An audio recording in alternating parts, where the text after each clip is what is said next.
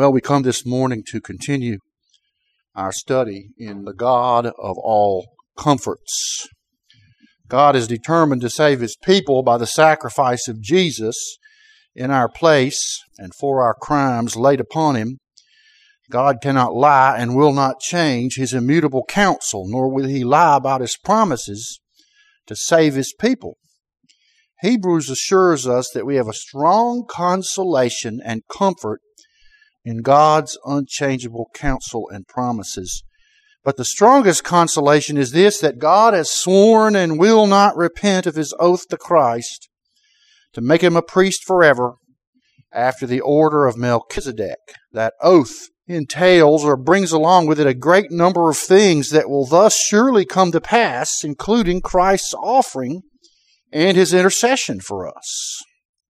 Hebrews draws out the implications of this oath to Christ by comparison with the Mosaic Aaronic priesthood, the superlatives of Christ's priesthood, the ways in which it differs from that of Aaron, and the way Christ certainly and surely saves all of His people when Aaron never could.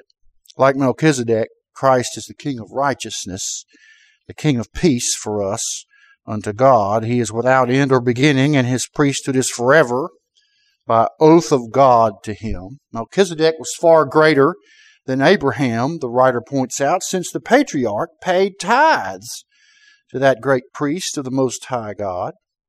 And that great priest blessed Abraham, and without contradiction, the lesser is blessed by the greater. The Aaronic priest is thus subordinate to Christ as our high priest forever after the order of Melchizedek. The Mosaic law and the Aaronic priesthood could make nothing perfect, and thus there was a need for a better priesthood, not called after the order of Aaron. Furthermore, the priests of Aaron were made after a carnal commandment of the law. But Christ is made forever a priest by the power of an endless life, as God's oath to Him stipulated. He is a priest forever after the order of Melchizedek. The law has therefore been annulled because it is weak and unprofitable. It could never save a single soul. That is why the Jewish people could not approach unto God or enter His presence, because the animal sacrifices and the works of the law could not cleanse from unrighteousness or justify anyone. They needed a better sacrifice. They needed a better priest. Rather, we are saved by the bringing in of a better hope by the Lord Jesus, and it is in Christ and not the law or the Aaronic priesthood that we come nigh unto our holy God. Hebrews then repeats again God's oath to Christ, that He is a priest forever after the order of Melchizedek. The consequence of this oath is astounding. Because of it, Jesus was made a surety of a better salvation covenant. Christ ensures the benefits of the better covenant for us. He fulfills in our place all the requirements of that covenant unto God. In His duties as our high priest, according to the oath, He is responsible to make an acceptable sacrifice unto God to take away our sins, to ensure that we obtain the benefits of God's immutable counsel and promise, to save His people from their sin, and grant unto them eternal life.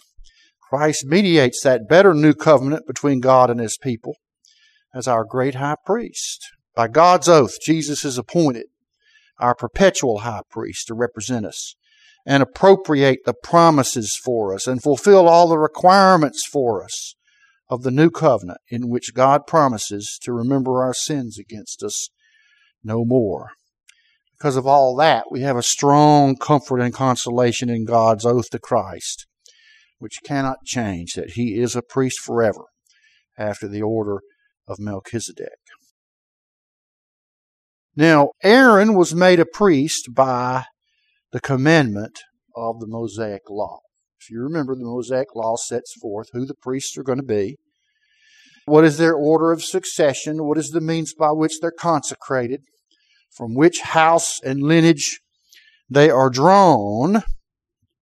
And while there are some physical requirements of the priest, that he be not lame, that he be not impotent, etc., nevertheless, the person who became the priest was pretty much set into motion by the law.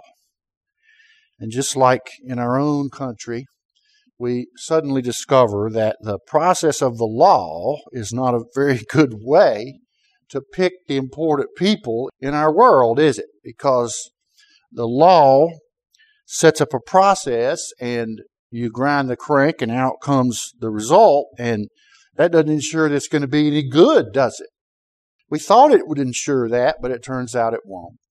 The democratic process doesn't guarantee qualification or quality or success or anything. It might as well just be a hereditary king. Some people suggest we should just pick people randomly from the phone book and it would work better.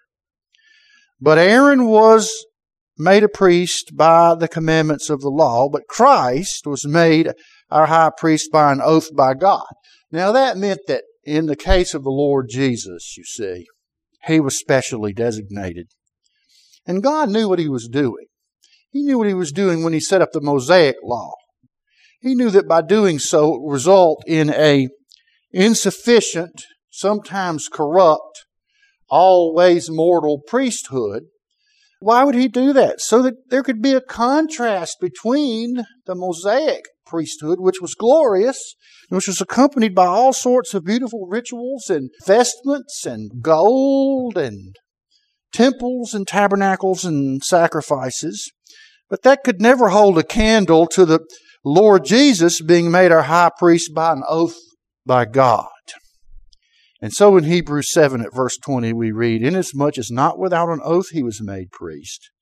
For those priests were made without an oath, but this with an oath by him that said unto him, The Lord swear, and will not repent, thou art a priest forever, after the order of Melchizedek." And what is the consequence of this appointment? By so much was Jesus made a surety of a better testament. Now we use the word covenant, a solemn promise between parties that places obligations on this or that party. Sometimes there are obligations on man's side, and sometimes the obligations all rest with God when it comes to an oath, to a covenant between God and man. But always it's God that dictates the terms of the covenant, isn't it? And the people acquiesce, don't they? Remember when the Mosaic law was promulgated, God told them that if they would obey his law, that he would bless them. And they all readily agreed to obey his law and then promptly set about to overthrow it, didn't they? Because we can't fulfill our side of the bargain unless our side of the bargain is nothing. If it's all on God and not us. And in the new covenant, that's the way it turns out, isn't it? Our comfort is this, that when God swore to Christ this oath of be a priest forever after the order of Melchizedek, he placed in his hands, that is in Christ's, the total responsibility to see to it that the better covenant should be carried out. In broad terms, that's what a surety is, but it has a more specific meaning, of course. How will God bring about his immutable counsel to save his loved lost people? By handing over to Christ, by solemn oath, the responsibility to fulfill, to execute, to satisfy all the requirements of the better covenant. There is a sense in which it's not unilateral. It imposes no condition or work on the Lord's people, but it does impose a great duty upon the second person of the Godhead, the Lord Jesus Christ, doesn't it? When God the Father made Christ a priest forever after the order of Melchizedek, he laid upon Christ, and Christ readily accepted the performance of all that was required to see that the new covenant, the better covenant, was fulfilled, executed, and satisfied. To mediate that covenant, to mediate it between God and man, that is to go between, to communicate in both directions between God and man, to perform all that is necessary to bring it to pass, to assure both man and God of its complete satisfaction and ultimate fulfillment, to bear the cost. That's really what the word surety means. To bear all the cost, to stand good for as the priest in the place of the beneficiaries. That is, God's poor, lost people.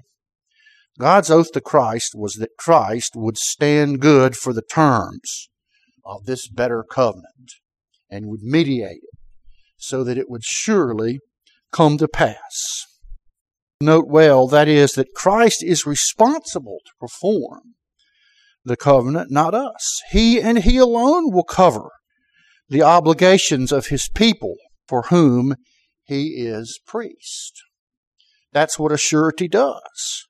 It's sort of like when you borrow money from the bank and somebody cosigns with you. We all know what that ends up meaning. That ends up meaning they end up having to pay for it, because if you had to have a cosigner or a surety, why then that meant your credit wasn't all that good to begin with, was it? You probably weren't going to be able to fulfill the requirements to pay off the loan. So the Lord Jesus has been made by the oath of God to Him as to priesthood. He's thereby been made a surety of a better covenant. Aaron was never the surety for the old covenant, was he? You remember the old covenant said, do this, obey the law, and live. Well, Aaron couldn't even obey the law and live himself, could he? Aaron couldn't do this and live because he needed a sacrifice for his own disobedience. He couldn't be a surety of the old covenant because he couldn't fulfill the demands of the old covenant in the place of the people he represented. Another way in which Christ's priesthood is far better than Aaron's is seen at verse 23 of Hebrews chapter 7. And they truly, that is, the Aaronic priests, were many priests because they were not suffered to continue by reason of death. But this man, the Lord Jesus, because He continueth ever, hath an unchangeable priesthood. The Lord Jesus is not like the Aaronic priests. Those are the priests under the old covenant. They came and they were anointed and they served their term and then they died. They died. The priests died and they were replaced by other people. The old covenant promised life for obedience, but even the priests died. That's the stark reality. It was sort of like a signal, wasn't it, that this old covenant wasn't really going to save anybody, was it? It can't even save our priests. And they're there to intercede between us and God. How well is that going to work? You remember in 1 John it says that when we sin, we have an advocate with the Father, Jesus Christ the righteous. You see, that could never be said of an Old Testament priest, could it? You didn't have a priest who could go to God and petition from his own position of perfection and righteousness, could you? Well, I know they were all sinners just like the poor people they were representing. And therefore they died. And therefore they demonstrated that they had not lived up to the requirements of the old covenant. You had a succession of high priests, but they all died. They could never see the matter through to completion, could they? They never got to minister in such a sense in which they could say, okay, here's this guy, and he has complied with the old covenant and entered into everlasting life throughout my ministry and my priesthood. No. They just saw a succession of people dying in their sin. They could never see it through. But this man, the Lord Jesus, our perfect high priest, He lives forever and continues forever as our high priest. In other words, there's no hiatus in the high priesthood of Christ for His people. Why? Because He lives forever. And why is that? Because the oath is forever. The oath says He'll be a high priest forever, doesn't it? That means He will not die on us. His priesthood will be continuous and unchangeable. He will see it through from start to finish. and even beyond finish. Think about this. We all deal in our life with intermediaries, don't we? You don't call up the president of the Coca-Cola company and order up 2 cases of canned drinks, do you? No, you have to deal with a salesman. You deal with people that are way down the totem pole, but they're your interface, you see, with grand and glorious things, as people consider it in this world. We all deal with intermediaries. Hopefully, if you teach at a school, you don't have to deal with the superintendent very much. You deal with your principal. And then the principal gets fired or retires or dies, and then you got to start all over again building that relationship and hope that the new person is at least as good as the old person. And that's why it upsets us when our intermediary leaves or dies or gets fired or retires, because our relationship is severed with the ones we have to deal with ultimately. Our sales rep, our primary care doc, our inside track into whatever system that we're having to deal with, our representative that knows us and we know him. Even in politics, this is true. We're going to lose our sheriff at the beginning of next year. Who knows who the new sheriff will be? Maybe you didn't like this sheriff, but at least you know who he was. He was a known quantity. Now he's going to be gone. Now we have to take the luck of, as we see it, the luck of the electorate as to who will replace him. So our representatives, we grow comfortable with them because we hope that they're acting on our best interests with regard to that Leviathan, the state, that has all that repressive power that can be turned against us or for us. Will the next one do better for us or do worse? But you see, our great high priest is permanent. He never changes. He never leaves. He never forsakes us. We never have to come to any other than Jesus Christ, do we? It's permanent. He is installed by an oath of God forever to be our high priest. And so this is comfort for poor sinners approaching the terror of a holy God, that we have our Lord Jesus to be our intercessor, to represent us. And we know that He is satisfactory entirely before God, don't we? Because He's perfect, because He died for us, because He made a perfect sacrifice to cleanse us from all unrighteousness. He is that hope that we sink our anchor to, who's inside the veil already, presenting His offering and making intercession for His people. And He'll never change. He'll never retire. He'll never be replaced. He'll never fail. And He won't be discouraged. And He loves us. And He always has. And He always will. Praise God. But Hebrews points out the main point of Christ's eternal priesthood. And here we come, unfortunately, at the end, to take up yet another blasphemous heresy that crops up this week in my own personal experience. Hebrews points out the main reason of Christ's eternal priesthood, the main consequence in verse 25. Wherefore He is able also to save them to the uttermost that come unto God by Him. Why? Because He is always the priest. He never changes. He sees it all the way to the end. He's not going to have a terminus date by which, if it's not taken care of by then, and He'll just have to leave it on His desk for the next guy to come along and pick it up and do what he will. No, He's able to save us all the way to the end. For everyone who comes to God by Him, look why, seeing He ever liveth to make intercession for them. So it is the permanence of the high priest in the Lord Jesus Christ by the oath of God that allows Him to save us all the way to the end, because by being permanent, by being the priest forever, He lives forever to make intercession for us. Now, we should have known from other places in the Scripture that the intercession of Christ for His people never stops. It never stops. Christ is our permanent interceder before God. It is His intercession, His presentation of His sacrifice unto God that satisfies all of our delinquencies before God, There is a cleansing by His blood. There is a robing in His righteousness. And in the Lord Jesus, we're already in heavenly places with Him. And He represents us. You see, the salvation wrought by Christ is not a one-off event.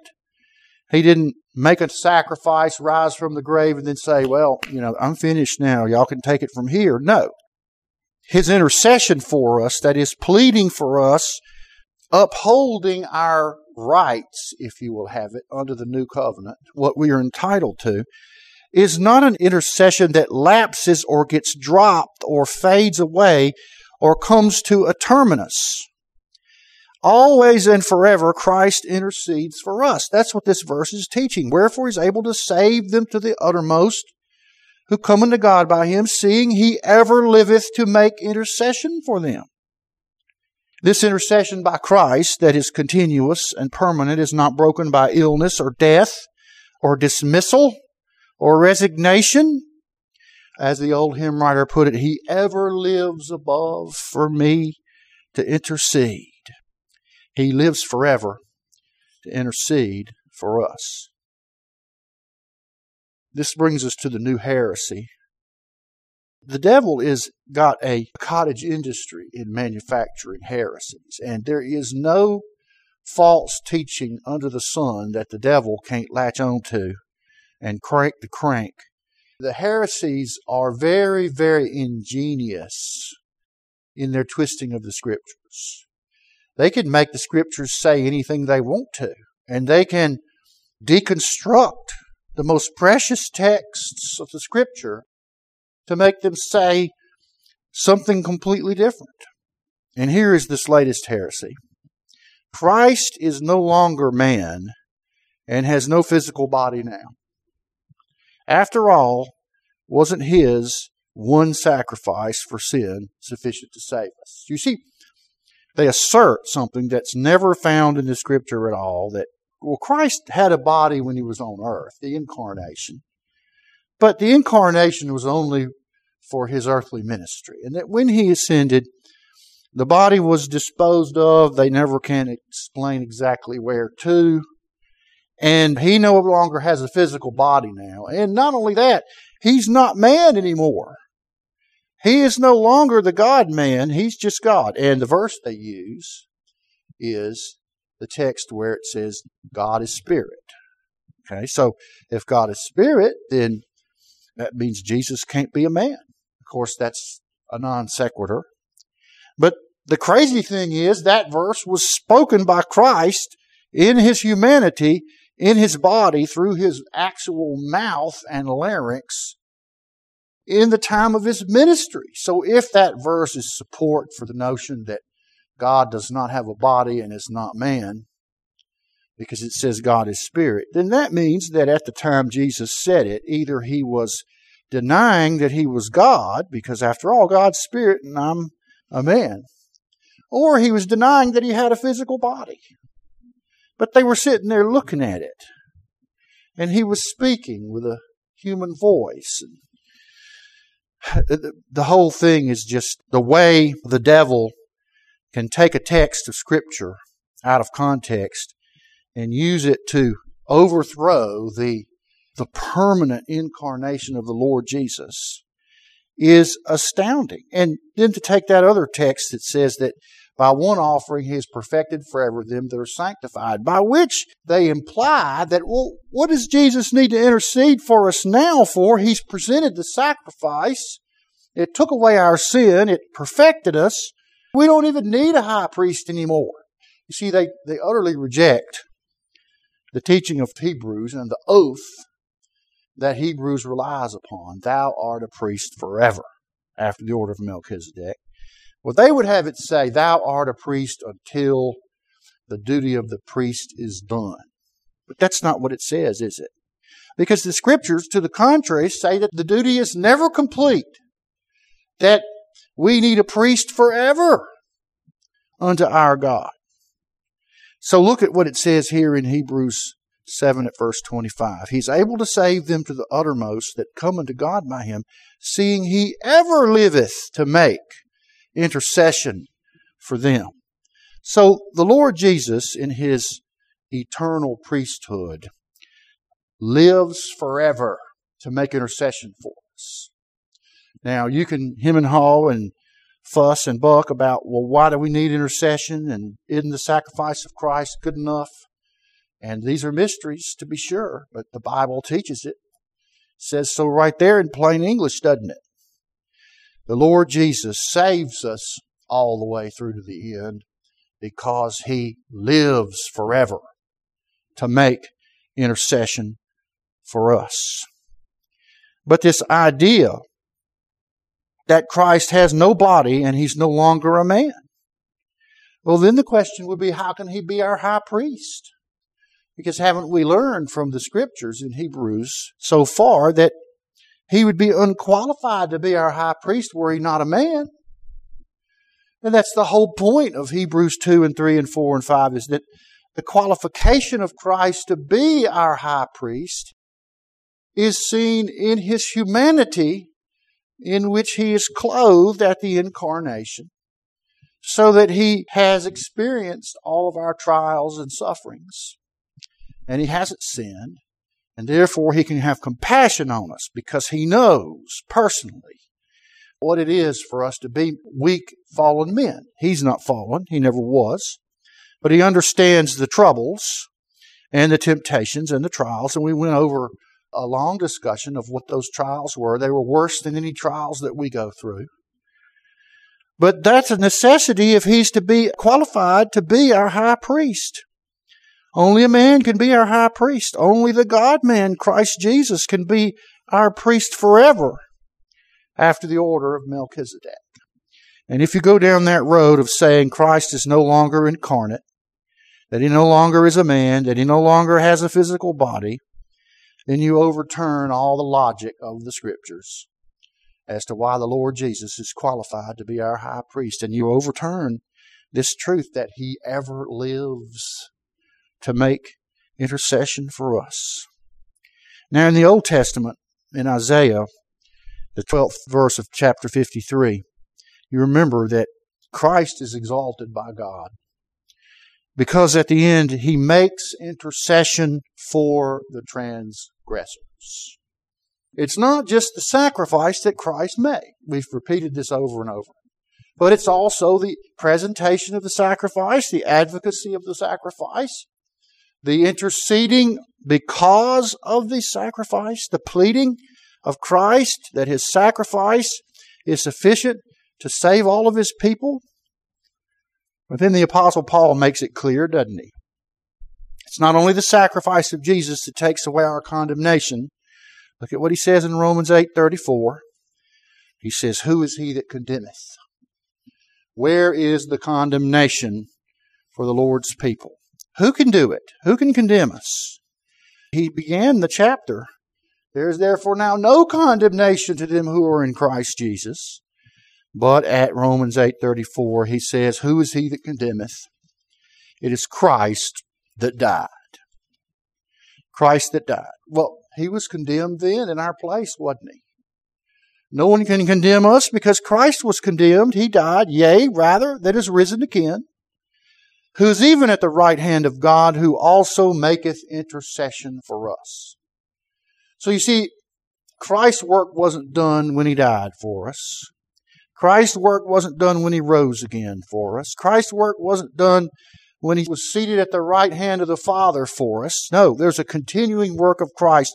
He makes intercession for us. Here's Paul's teaching that the intercession of Christ is continuous. It has no terminus. No wonder we have a strong consolation and comfort in the oath made to Christ by God. His promise of being made a high priest forever after the order of Melchizedek entails such great things and thereby comforts us. Our comfort is not just that Christ died for us and that He makes intercession for us now. No, that's not what the writer of Hebrews is saying at all. He's saying our comfort lies in the fact that by God's oath, Christ will forever make intercession for us. The Puritans used to put it that forever Now we have a man in the glory, the God-man Christ Jesus. And it is just like the devil to try to take away our comfort, our strong consolation, by attacking the humanity and the physical body of the Lord Jesus, as if our high priest is not sitting there perfect in every way, deity of all deity, but yet man at the right hand of God to speak up for us, to make intercession for us, to represent us, to ensure that his job as surety is completed all the way to the end, not let up and not allowed to fall to the ground and not allowed to perish. So you see that we have a great comfort in our Lord Jesus Christ. And in the oath that the Father made to him to appoint him our high priest forever after the order of Melchizedek. And all of this promise of God, you see, tumbles like a row of dominoes into a glorious effect and consequence for our redemption, our salvation, our glorification one day in the presence of God. And so around this table, we celebrate that sacrifice that Jesus made. And can you consider that there were Jewish people who were seriously considering abandoning the Lord Jesus, abandoning so great a high priest, abandoning so perfect a hope to go back to something that never saved any of them, that was broken down. It was broken down because of the weakness of the flesh, Paul tells us. Nobody could comply with the Old Covenant requirements. And the priests were broken down. And in the days that Hebrews was written, the priests were corrupt and wicked. They would go back to that. Sometimes I wonder if they weren't like those people in John chapter 12 that we read earlier this morning, that it wasn't so much that they wanted to completely deny Christ, they just didn't want to have to confess it. Maybe we can still trust in Jesus, but secretly in our hearts. And maybe we can still believe all of the gospel, but we can go back to the synagogue and just pretend we don't. And take back up our comfortable, cultural, religious ideas and actions so that we can be at peace with our relatives, and we can be back in all those familiar rituals, and we can take part in those sacrifices and all the glory of the temple and so forth. Maybe they were like the people in John 12. They secretly believed Jesus, but for fear of the Jews, they couldn't confess him openly lest they be thrust out of the synagogue, John tells us. But you see, it's not good enough to just hide Jesus in your heart, as the modern notion would put it. Because this is all our life. This is eternal life. This is our only salvation. He is our only sacrifice and our only priest. Nothing else can supersede or displace what we have in the Lord Jesus. And that's what the writer of Hebrews is trying to convince these people who are thinking about going back. Well, we come to the Lord's table, and we come to the symbols that He left us of His body that was broken and of His blood that was poured out, by which in His own personal body and His own personal blood He made a redemption for us by paying all the price for our sin. And now He's seated at the right hand of God making intercession for us. Even for us here who've trusted already. Even for us, Christ is present in glory, interceding for us. How great a Savior and a priest we have in the Lord Jesus. I'd like to ask Brother Whitten if he'd give thanks for the bread that pictures the body of Christ broken. And the Scriptures tell us that on the night our Lord Jesus was betrayed, He took the bread and He blessed it and He broke it. And He said, "Take and eat. This is my body, which is broken for you. Do this in remembrance of me." Let's give thanks for the cup that pictures the blood of the Lord Jesus shed for the forgiveness of our sin. O God, our Father, we thank you that you have, in your dear Son, appointed us a lamb to be slaughtered in our place and for our crimes, and that you have found in him a perfect high priest to appoint for eternity to be our high priest, to present the sacrifice on our behalf and to make intercession for us. And we thank you that he was obedient in all these things, still is, always will be. Help us to cry out to him, for he is worthy, worthy of all praise and honor and glory and blessing, because he was slain and has redeemed us to God by his blood. And here we come to celebrate that blood that he shed for our salvation. By that blood we are redeemed, and our sins are forgiven, and the punishment is disposed of in Christ's body and suffering and blood. Lord, thank you for the cup he left us, and thank you that he thought to encourage us by these symbols that he left us. Help us to be encouraged. Help us to be increased in our faith. Help us to know what they point to, the real body and the real blood of Christ that he shed for us on Calvary's tree. Thank you that he has still a body and is still a man in the glory for us and ever will be. We pray all these things in Jesus' name. Amen. The scriptures tell us after they had supped that he took the cup and he blessed it and he said, "Drink ye all of it. This cup is the new covenant in my blood for the remission of sin. Do it as often as ye do it in remembrance of me." The scriptures tell us that as often as we eat this bread and drink this cup, we do preach the Lord's death until he comes. Let's stand and sing number 78 in the Black Book. Jesus, the very thought of thee with sweetness fills my breast. Better far thy face to see, and in thy presence rest. O hope of every contrite heart, O joy of all the meek. To those who fall, how kind thou art, how good to those who seek. But what to those who find? Ah, this no tongue nor pen can show, the love of Jesus. What it is, none but his loved ones know. Number 78.